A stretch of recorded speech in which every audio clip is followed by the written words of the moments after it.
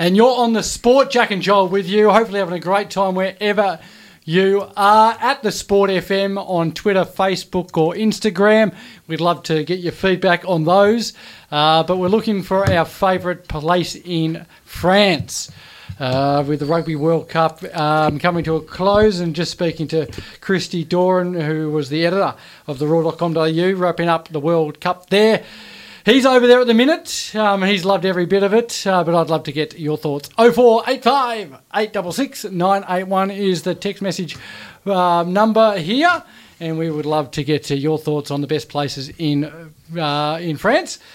Mine was Nice. Yep. And you haven't been, so don't worry about it. I can't comment. Huge on that, show still to come. We're going to get to Scott Lucas very shortly. He's Phoenix Group or Phoenix Management, and he's going to wrap up the AFL trade period with us. But right now, with the Cricket World Cup in full swing, goodness me, there's been some upsets, there's been some thrillers, there's been lots of action, and Australia lost their first two games.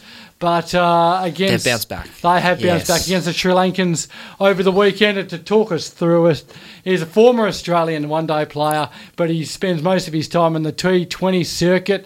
Cannot believe we've caught him at the right time. He's all over the world usually, and that's Chris Lynn. G'day, Chris.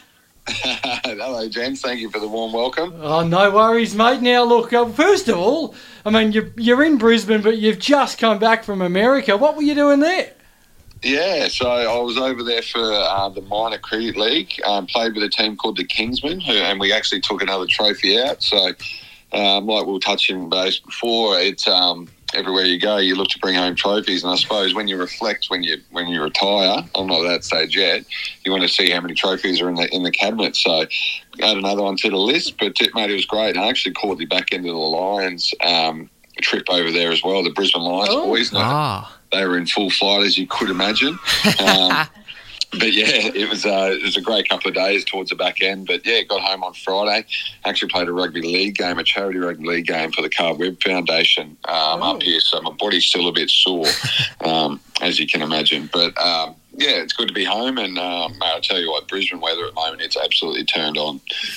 Fantastic. Well, it's sort of here in Melbourne as well. Got lots of things to talk about there. First of all, okay, let's talk footy. Who was best on, do you feel, in the Brisbane Lions end-of-season camp? It's got to be Charlie Cameron. Mate, there was Harley Davidson's getting revved up everywhere. I think he lost his teeth on a couple of nights. Mate, it was great fun. But the boys were over there to play golf, so they absolutely love their golf. So we're over at Sage Valley, which is a great part of the world, right near Augusta. It was very fun indeed. Great. And also this week cricket got included into the LA Olympic Games, which is a fantastic achievement by cricket. You've obviously been to America. What's the feeling of cricket like in America? I mean, is it just getting bigger and bigger? Yeah, absolutely. Well, we all know there's a huge Indian population in America, so obviously they go hand in hand with the Indians, absolutely loving their cricket. And basically a big part of why I went over there is to try and grow the game. Obviously we, as I said, want to win tournaments, and that's all great, but try and grow the game in America. And as you said, we've got the LA 28 now. Well, Creed's inducted into that, so I won't be playing, I don't think, at that time, but I might put my hand up for a coaching gig. I reckon that sounds pretty good. But, yeah, I mean, any time we get the opportunity to, I've played in, all cricketing countries, but I recently played in Toronto as well, which is not too far from Atlanta, where I was just based. And as I said, they absolutely love their cricket, mate. They're absolutely mad for it. So we'd be silly if we don't try and grow the game there, just simply by pure population and numbers. Speaking of cricket-loving nations, the World Cup is occurring right now over in India, the ODI World Cup, that is, Chris.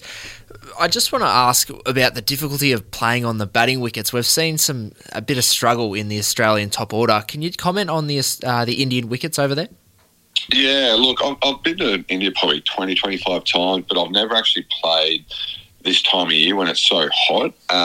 So a big thing is obviously when you, if you do bat first, don't underestimate what the heat takes out of you when you are bowling first, and fielding. And then the wickets do change with the amount of dew that falls in different areas. So we've seen some mixed sort of wickets so far. I mean, Australia were always going to play India on a turning wicket in Chennai. That was just a no-brainer. India, every time they come out to Australia, we try and play them at the Gabba. That's just common sense to try and get the win on the board nice and early. We're playing Pakistan in Bangalore, I think on Friday night. So that's generally a high-scoring ground. So who knows there? But I think just the teams that adapts the quickest will win the tournament. No doubt India are huge favourites for it. But, Afghanistan, are they dark horses to get a couple of wins and sneak into the semis? We saw the Dutch knock off South Africa last night. South Africa have been playing some great cricket, but coming into these wickets, are they prepared and can they adapt, well enough? So no doubt the subcontinent teams have got a huge advantage, but there's that bit of X factor in there. And looking at that Australian lineup, we haven't played nowhere near our best cricket, and that's the most exciting part about it, because Glenn Maxwell's going to turn on one night, David Warner's got a big game in, and Mitchell Stark's going to take 3 for in his first spell at some point. So I'm excited about it. It's just a shame it's a little bit past my bedtime to watch all those games. Yeah, no, it's disappointing. But tell us, I mean, the cricket we saw, it was on Monday night against Sri Lanka. It was, obviously we got up and won in the finish, but the whole side, I mean, it didn't add, there was no spark, it didn't feel, there was no excitement. I mean, is that an issue going into the rest of the tournament, or do you think, they're just building themselves? I mean, from the outside looking in, we have played a lot of cricket leading up to the World Cup, and then, we burnt that review on the first ball, and I think mentally that just would have gone, pain and, fatigue gone through the roof if, not getting that early wicket or a bit of luck or, a bit of a hard done by story. So we've just got to, as we saw, we just got to ride that wave. And, these blokes have played enough cricket. They're fit enough. We know that. But you don't win the World Cup in the first couple of games of the tournament. We all know that. We've just got to keep building. It might take a rocket here or there from the senior players or the coaching staff to, really spark our World Cup campaign. But, look, it is hard to say when we are sitting on the other side of the world. So I don't want to, criticise the boys too much. A number of those guys have won World Cups before, so they know exactly what to do. The only thing is we've just made it a little bit harder for ourselves. But in saying that, build momentum up, and you don't want to drop a game. We've won the World Cup in the past by losing early games and then not conceding a loss after that. So we'll see what happens, but it's going to make it all exciting. But mate, I love these smaller nations winning games. That's what's creating that chat amongst the cricketing world. Not even the cricketing world, just the sporting world. When Afghanistan and the Dutch, get big wins against, especially those Poms. We love to see them fail. So when they got beat the other night, I was over the moon. Hey, Chris, I just want to talk to you about your evaluation of our batting unit. There's been so much chopping and changing of the top order. Is there sort of anyone that you'd like to see come into the team who you think's a bit stiff to miss out, or do you reckon the top order should be sort of cemented? Yeah, it's going to get tricky because I believe Travis Head is on his way over there. He'd be there by now. And are they going to pick him straight away after missing a couple of months of cricket?